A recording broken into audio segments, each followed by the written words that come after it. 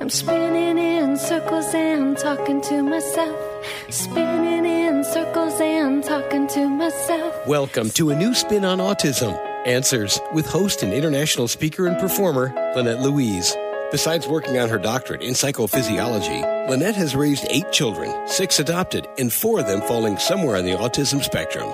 Laugh with her, cry with her, as she talks to both experts and parents and takes you through the often confusing, sometimes frustrating, sometimes overwhelming, but always fascinating world of autism. Hello and welcome. This is a new spin on Autism Answers. I'm Lynette Louise, also known as the Brain Broad, and I am your story teacher host.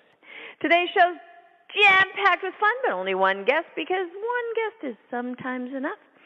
For those of you who have seen the Showtime series Ray Donovan, which is, by the way, starring Liev Schreiber and John Boyd, and has been nominated for a few Emmys, you will be excited to hear that we are going to have a cast member on today's show.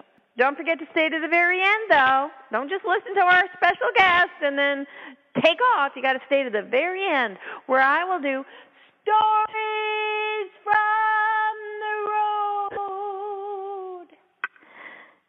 And that's where I will put it all together into a cool little story and make it all make sense. Because sometimes when you're just chatting, it gets a little confusing. But boy, oh boy, if you hang in with me to the very end, I do promise to give my very best to try and make it all be worthwhile. Okay, so for today's guest, I can't tell you what the answer is because I'm not really sure what our question is.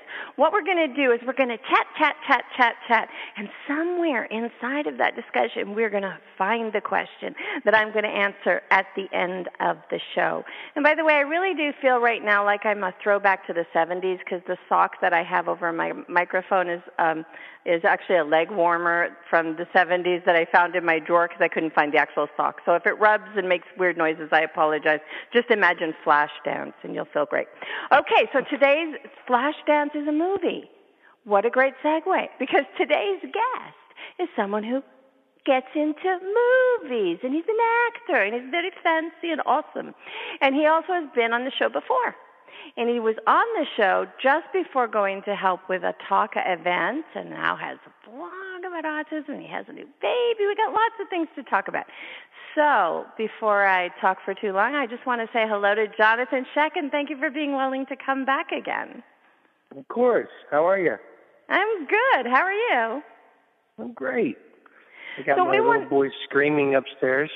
Oh, boy, it's okay. It's filtered out. We can't hear it. You must have a unidirectional mic, so you're good. But even if we could hear it, and on this show, I mean, sometimes my son comes in and goes, and, you know, we're used to it, so it's all good.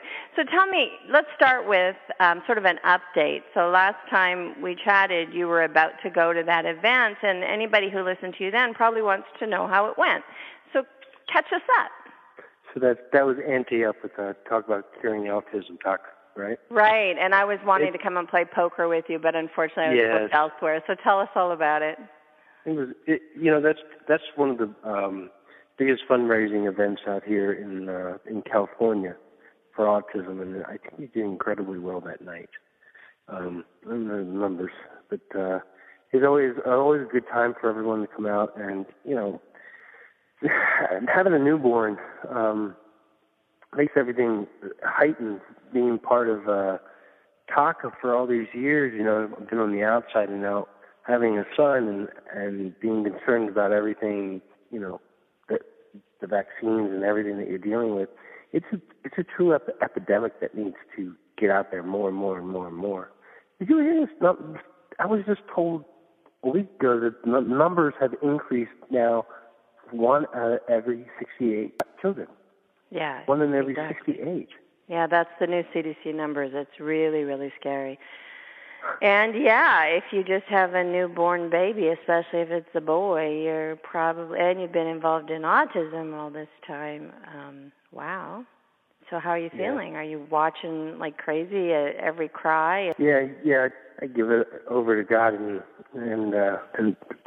just thank God that he's healthy every single day. But when we go to the doctors and when we get our shots, we're very, very cautious, and we read up on it, and my wife's excellent with everything. You know, I caught up on all the stuff that I know about autism through working with Taka. Taka's been great. They got us all the best doctors out here.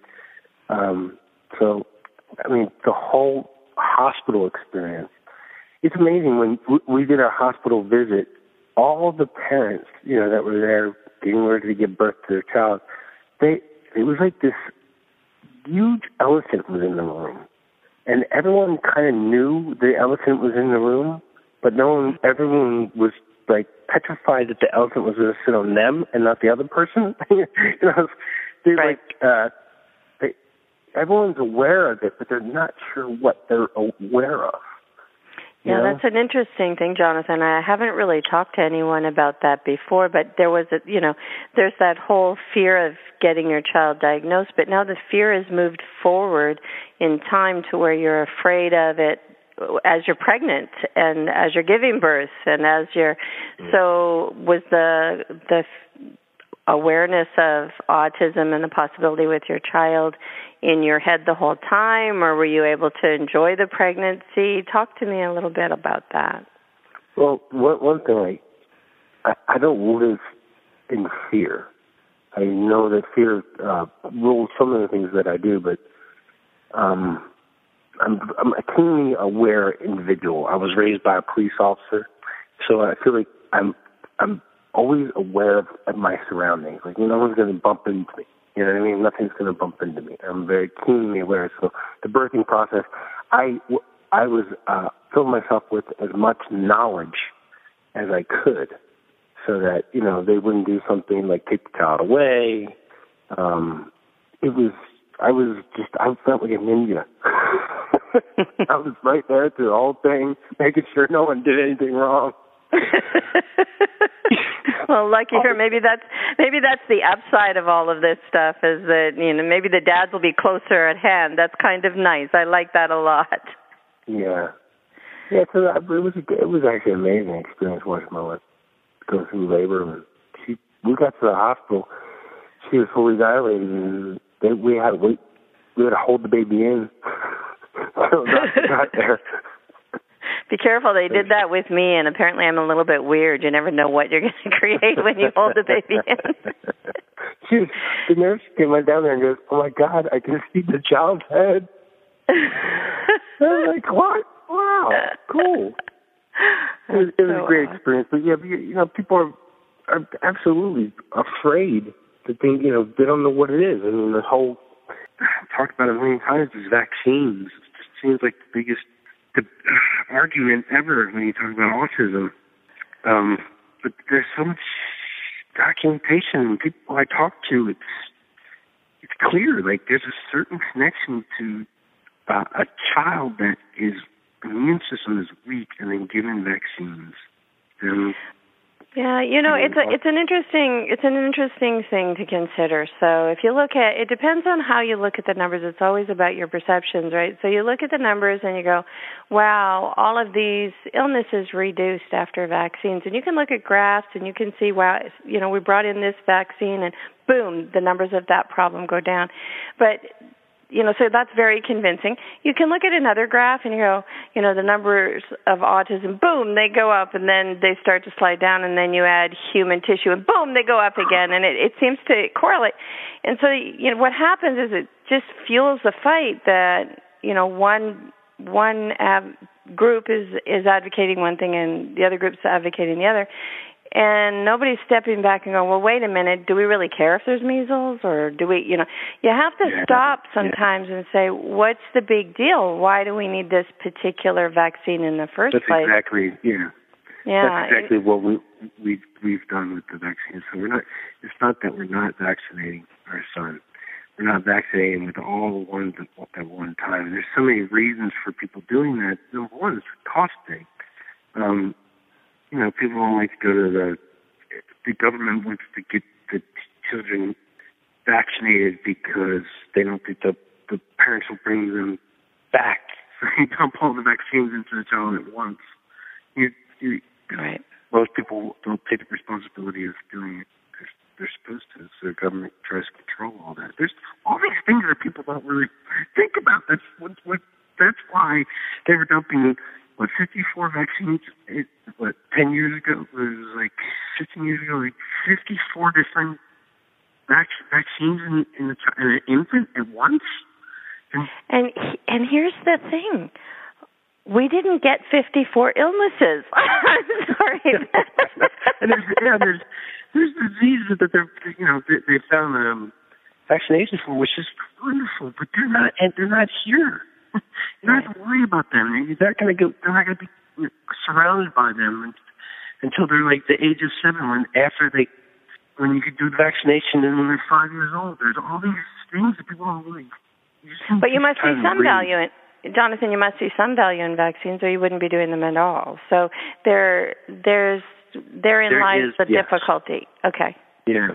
Like I'm going to Mexico, and oh my God, I don't know what I'm going to get into down there. I'm doing a movie about Texas Revolution, so it's called Texas Rising. It's Bill Paxton. I'm going to be in a horse every single day, fighting in the military, kind of cowboy movie. But we'll be in Durango, Mexico. My son will not come to Durango, Mexico. He's 8 months old.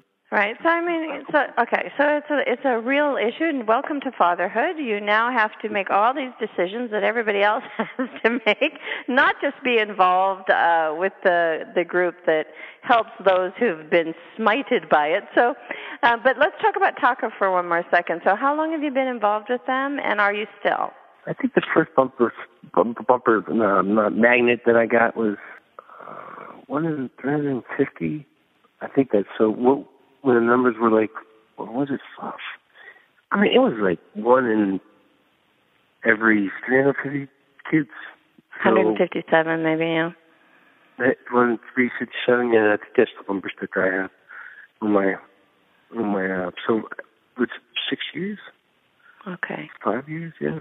Yeah, okay. So the numbers are now 1 in 68. It's just it's the most frightening thing if you really think about it. Those numbers are outstanding. It's just phenomenal. People want to argue about that, but let's just bring this down and talk about it. Okay, so you think you have a solution? That's great. Let's explore that. We need more people being open about it. And parents are just scared to death to talk about it. I mean, every time they always come to me because they know that I worked with Taco for all this time, so they ask me about the vaccines, which ones, and all that stuff, and what else are the things that cause autism. I'm like, we really don't know. You know. Well, the problem is that it's such a cascade of so many elements that it's impossible really to just isolate one thing. So you end up isolating the most obvious things, but there's, carpet cleaner, bug spray, GMOs, there's mercury in everything, there's radiation in everything, I mean, how are you you can't even, we're living in a chemical soup that never existed before, so we can't even compare in history and say, you see, historically it doesn't change as fast or whatever. So it's really, there isn't a answer unless you're able to think of the whole picture. And then I think it's clear, actually. I agree with you, and that's what it's like they're talking about, our planet, we take care of our planet. We need to take care of our people on this planet. We start realizing all the stuff that we are putting into our carpet cleaners and stuff like that, and not to have young children around those kind of things. We just had our floors done upstairs, and now, I came up walking in the door, he was on the floor. What's he doing on the floor? She's like, you're just playing with his toys. I'm like, I don't think you should be on the floor, because, I don't know what they use to seal it. She's like, it's fine. I'm like, are you sure it's fine? I mean, that's the kind of conversations you have to have, though. I think you really got to talk about pretty much everything. Yeah, everything, and then it's an interesting dilemma because, a lot of when you look far enough back, before it was so toxic in the soil and on our floors and that sort of thing, our children got many of their minerals from throwing everything in their mouth. So they pick up a rock, they stick it in their mouth, they pick up, and that was actually a part of giving them what they needed. But now that comes, just like our food does, it comes covered in stuff that is poisonous. And so now we either have to keep them from this natural sort of evolutionary way of gathering minerals. We have to keep them from that so that they don't get the toxins, or we risk the toxins. And that, I use the putting things from the ground in your mouth as an example, but that follows true of our food. It follows true of our bedding, of absolutely everything. So it's definitely scary and frustrating in that sense because you don't know what to do. So how are you making your choices to decide what you should or shouldn't do with your son? Do your wife and you sit and discuss it? Do you argue? We discuss all of it. She's a literary publicist, so she's really like a book smart individual. She's constantly online. She's always reading off her little iPhone. But I always think she's like talking to her friends, so she reads off that iPhone. I got one of those things, which is another thing that could be causing all these problems for our children. But the one thing about even getting the diagnosis that your child has autism, it's not the end of the world. It's the introduction to the world of autism. It's because autism, and you of course I'm telling you this, but because you're great at this, but it's treatable. Especially when these children are young. God, I went to this school in, did I tell you about this? The school in Nashville, Tennessee, Curry Ingram? No, he didn't tell me. Yeah, it's a very expensive private school, but very high level autistic children on the spectrum were in regular classrooms with, regular children, and they were functioning. Just functioning perfectly. They had little charts to help. The other children were helping them. I mean, they were really. This school is doing amazing work with just not autistic children, with like dyslexic children and all this. So I think the school system is starting to be able to handle. They're getting messaged to learn better how to handle this. But that's really, I like the way you said that, actually, getting a message to learn how to handle more efficiently and better this epidemic, because, in fact, I don't think they're prepared. I don't think they know. I think they're often making choices that are ill-informed, but are running as fast as they can to try to figure it out. And so you really have to highlight people's attempts and efforts, and then in addition find those golden schools that are really doing a good job of actually getting somewhere and kind of figuring it out. So thank you for that. Cool. So you are listening to A New Spin on Autism Answers. I'm Lynette Louise, otherwise known as the Brain Broad. And today we are just chatting with Jonathan Sheck, the handsome actor extraordinaire, about what it's like to be a new dad, having been so surrounded by the world of autism in his charitable work. And so that's kind of fun. But in addition, coming out of this, I'm going to ask him about the Emmy. He's up for an Emmy. Before we get to that, though, don't forget to stay to the very end of the show, where I will do Stories from the Road. And I will answer the question we haven't asked yet. Okay, Jonathan, it is so great to be back with you. So let's talk about the Emmy.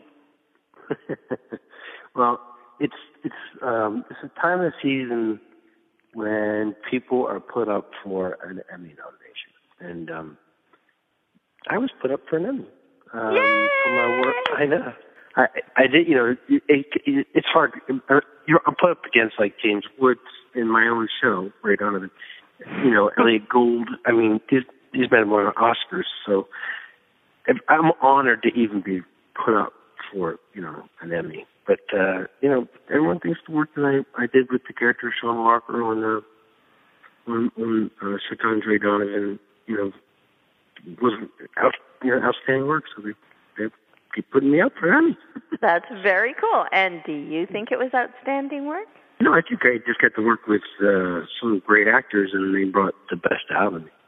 I get to really play. I tell you one thing it did. It made me love acting again. Because most of the time, it's not always what I always I've worked as an actor for 25 years, but sometimes it really is just work. But then there's times like when you do shows like Ray Donovan, when you're just loving the dialogue, you're loving, the actors are playing, making discoveries. Me and John Voight were like two little kids in a candy store together. We just were having so much fun. That's really where acting, where I was trained. Even in, the saddest moments, you're still just like you're using your instrument to, the way you're supposed to be to play your instrument as an actor when you get material like that. So that I think that's why. If I do get a nomination, it's because I work with, great actors. I was with great actors, great material. And even when we produced it, they gave us freedom to play, different takes. We do different things. That's awesome. Yeah. But they might have brought the outstanding in you out, but it had to be there. So we're still going to pat you on the back and say congratulations on your nomination. That's pretty exciting. Describe a scene for people. Give them, come on, let's play, voyeur for a second, and we want to know what it was like, or what a scene was like, or what a moment was like. Tell a little story from the set. Well, I was a movie star on the show, and the whole first season of Ray Donovan revolves around something that happened 20 years ago. And John Boyd's character goes to prison for this murder that I actually committed.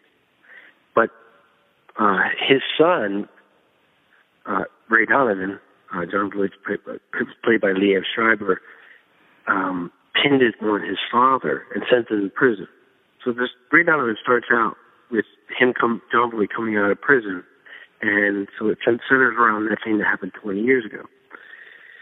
So when he's sick, he's coming after me to, get revenge and redemption, and I'm, at this point, 20 years later, I'm Tom Cruise. I'm like the richest movie star, and, one of the biggest movie stars there is, and Ray can't stop him, can't stop his father from getting to me. So this episode 9 is called Road Trip. I'm pitching, the way I figured it out was, I'm going to give John Boyd's character a movie contract. We're going to make a movie about it, about what happened.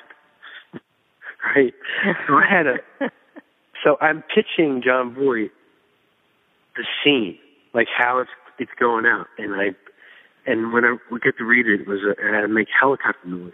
So I'm looking at John, and we start doing the scene, and so I start taking my finger and I start spinning around like the helicopter blades are spinning around, and I'm telling them a story, and I start going like helicopter. John's just looking at me, like what is he gonna do next? And I'm getting closer to him, and he's just like. I could see it in him. He was like, what are we doing? Oh, my God. But he is such a great actor. He just went with it, man. And I put my hand out, and then I reached my hand out of the helicopter, and he just grabbed my hand. He said, that's awesome. I love that. That's a great way to end the movie. And I was like, and then I had off of his reaction, I had to figure out, okay, that wasn't part of the script. We were both so excited in the moment. Next thing you know, me and him were jumping up and down in the middle of this office. Me and John Boyd, and everyone is on the floor in stitches. And they didn't even call cuts because it was so funny and fun and so outrageous. It was great. It was a great That's moment. really great. That's so fun. That's so fun. You're going to make a very fun dad then. If you can do helicopter noises and improv a scene, we're good. You're going to be a fantastic play dad. So speaking of play dad, now that we've talked about that, let's go back to your son and autism in that you wrote a blog. Talk a little bit about that. Let's give people a sense of what you had to say and what you have to say. Well, I wrote this blog because, I've been part of Talker for so long, and I really wanted to acknowledge what my experience coming from, raising a baby, dealing through all the things you have to worry about with this epidemic that is, out there. So I tried to put everyone would call me, so I wrote a blog. I can't remember what the name of the blog is. But it's on Talker's website. But it was something about like a dad, from a dad's perspective or something like that. Mm-hmm. So I just basically went through all the things. I read all this Dr. Sears book on it, and Talker recommended a lot of things, and they were very, very helpful in writing this long blog.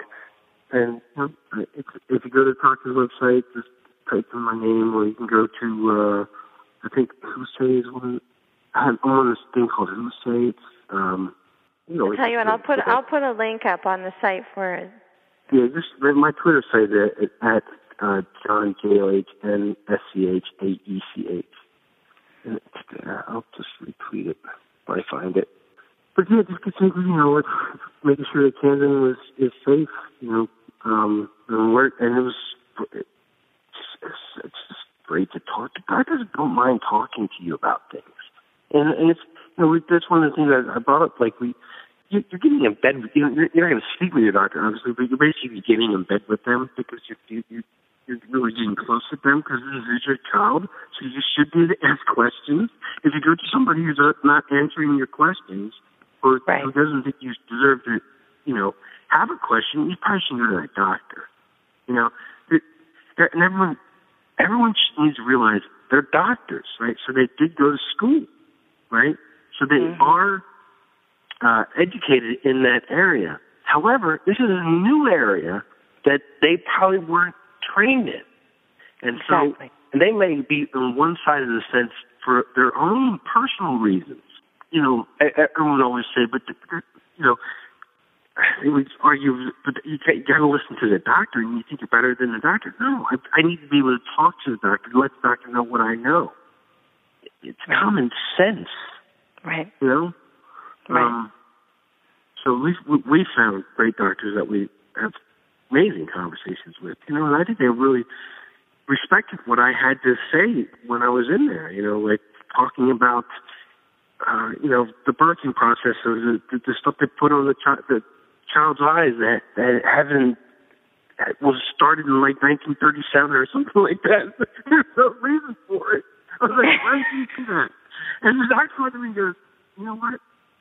I recommend you don't do it because I don't know why we're doing it anymore because it doesn't relate to what's happening in our environment anymore. So that was clever, right? That was very clever, and that was lovely finding that that you had a doctor like that. Yeah. Yeah, and that you could have that conversation, and he didn't just poo-poo you and then go look it up in secret. And yeah. Oh, that's really awesome. So I think I know what my question of the day is. Here's my question. So you're up for an Emmy, you're a brand new dad, you were involved with TACA, so you've had all this exposure to, families with autism and their struggles and the struggles of TACA trying to help the families and all of the wholeness of it.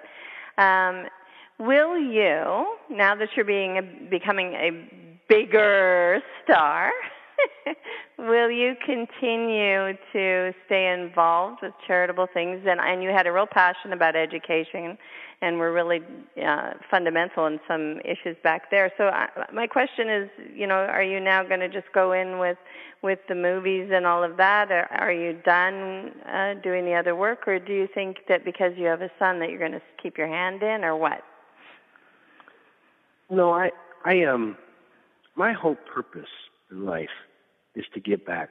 I'm very blessed to be able to do what I do for a living. I now have the responsibility of, putting my son through school and taking care of a family, raising a family.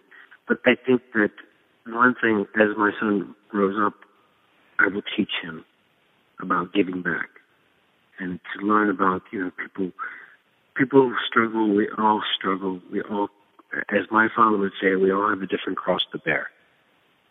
And I wish I could be a bigger star so that I could help more, and I would, But I did figure this out, that just because I was in movies and stuff, I could help. I could bring awareness. I could do something that just someone else couldn't do, that people actually are going to pay attention to something that I might say. And I didn't need to wait to become Brad Pitt to do it. And so if wherever my career takes me, if I get success, more success or less success, or such a roller coaster ride, I will always continually be that person who knows that I was raised to give back. And one of the most important things, is That's just pretty beautiful. To those who are less fortunate. Yeah, that's pretty beautiful, Jonathan. So do you have an older brother? No, I'm just kidding. Okay. No, that's really beautiful.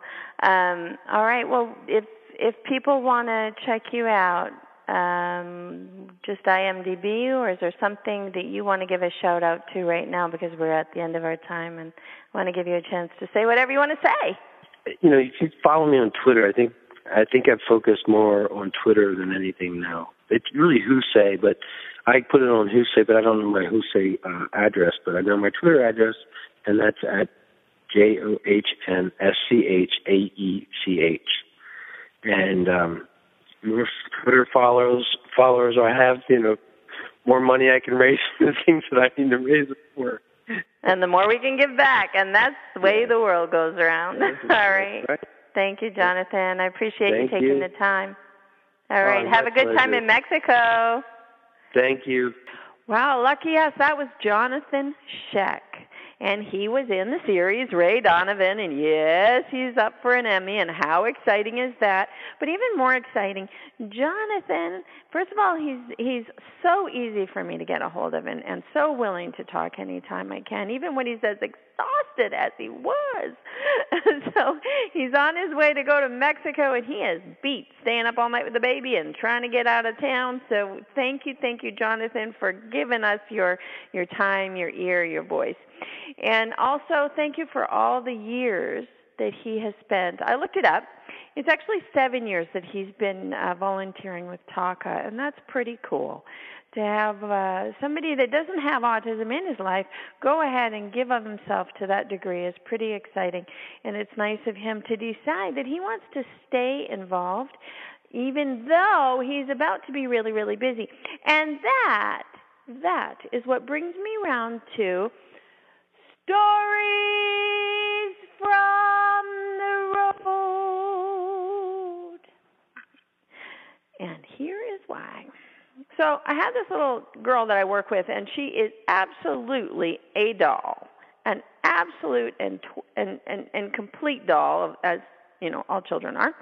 And so I go to her house, and I'm playing with her, and I'm getting to know the family, and we're learning about neurofeedback, because of course I teach everyone about neurofeedback, and I think it is just the most amazing therapy out there, and can really change the story and kind of pull it all together regardless of everything else that you do. If you add play, even better. So here I am. I'm doing neurofeedback with this little girl. She's 5 years old, so we're in the early stages of everything. We can really make a difference.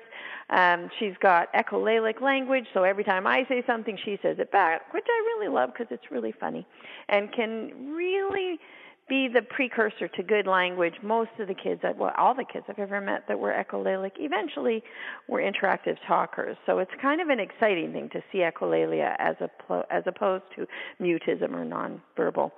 So here she's echoing me, and I'm laughing, and we're laughing, and we're playing, and she's running away, and I'm not taking it personal and doing the things that I do. And so I do that for 3 hours, because that's how it works when I go to visit a family. I go and I play and I hang and I learn with the child. I squeeze and I touch, and I touch like feet and heads and hands, and I tickle and I scratch and I play chase and I put neural feedback onto their head, and they pull it off, and I put it back on, and they pull it off, and before you know it, 3 hours has gone by, and I'm all ready to go and talk to the rest of the family. And she's even said a few interactive things, and I really feel like we've made a difference. And when I go out to talk to the parents, they're nowhere to be found. And I end up talking to all of the staff in the house and not the parents. Now, that wasn't the way it was supposed to go, and that wasn't their intention. But they are very, very, very proactive in the world of politics when it comes to talking about autism and the way that the political system should change and the way that the educational system should change. And a bunch of stuff had come up, and they saw that as super important, and so they told the staff to go ahead and learn from me, and that they would then learn from the staff, and had taken off to address a big meeting. And for all I know, that was the meeting of the hour. It was the most important thing ever to hit the world of autism. But the reason I bring it up is because Jonathan was discussing, or I made my question be, now that you've got a child, will you continue to involve yourself in the world of autism? Will you stay proactive in that part of the world? And he, said yes, he wants to give back. And so my word of caution is that, sometimes if you're so active in the world, if you're so active in the world's backyard, your backyard gets full of weeds. So this child needs to be the priority, and the world needs to be the priority after the child. It was a question that came up for me when my kids were young. I remember often fighting with schools and doctors and therapists, and often loving them. It's really a search and find mission. And I saw a mom being really super active in the newspaper for her child, and I was also asked to run a school and create a school and sit on a board, and I was asked to do speeches, and I did a little of that. And I recognized at one point that it was an either or, and that I couldn't really teach what I hadn't yet learned, and I had to focus on my own kids and maybe duck and weave our way through the system until we had accomplished what we came here to do, which was help them feel happy and comfortable in their lives. And so that was the choice that I made. It's not the choice everyone needs to make, certainly not, but it is a piece of advice to make sure that the shoemaker's children have shoes. And it's something I'm always checking on myself with, because I still travel and do all this work, or I do it more than I did certainly ever when my kids were young. But I still have a child at home who's a man-child, but still needy. And it's important to get that balance and make sure that you're doing the things that need to be done at home before you take it out into the world. So that would be the first story. This particular story has a happy ending. I got to give that lecture. And it didn't fall on deaf ears, and I'm proud to say that they restructured quite a bit, and I've learned marvelous things, and are getting ready to get proactive politically again, because their child is fully integrated. So that is a very cool story that I am very happy about, and I don't think it would have gone that way had the priorities stayed on changing the system before changing the home. So please keep your priorities straight. I think it's really, really, really important. But there was one more thing that came to mind when I was talking with Jonathan, and that was that he was talking about the vaccines and the elephant in the room and being a new dad, and that was really why I had him on. I mean, wow. What an exciting and scary and trepidatious time it is now to be going into having a baby, whether you're having your second and third child and you already have autism in the home and that's why you're listening to the show, or whether you're having your first child. It's definitely a different playing field than it used to be.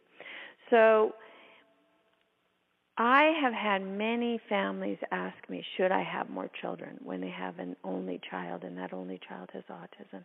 And of course I can't answer that question. But what I can tell you is that every time I've seen them have more children, and when I got more children, it was better for my autistic kids to be surrounded by siblings, this built-in social network that is much more willing to sort of go the distance with you than the kids at school. So I say have at it. Have some kids, go for it. But if you've never had a child and you're not educated on autism and you're not aware of, what to do or not do for yourself, and you just happened across this show, please, please, please, as much as possible, clean up your world, clean up your diet, clean up the toxins in the home, educate yourself, inform yourself, and then forget about it. Because the most poisonous thing you can do is be afraid and stressed. Be informed, make decisions, and then have some babies, love on them. Whether they're autistic or not, they're a joy to behold. I'm Lynette Louise, your story teacher host, also known as the Brain Broad. Thank you for being here, because without you, I would just be talking to myself. This is a new spin on autism. Answers. Thank you for joining the show today. Lynette is the author of the refreshingly honest and at times hilarious new book, Miracles Are Made, A Real-Life Guide to Autism. You can purchase this and other materials by looking on the webtalkradio.net website and clicking on the covers. You can also click through to her Facebook page and check out any show you may have missed by looking in the archives. We'll see you soon for another edition of A New Spin on Autism. Answers. Spinning in circles and talking to myself. Spinning in circles and talking to myself. Spinning in circles and talking to myself. I can't hear you.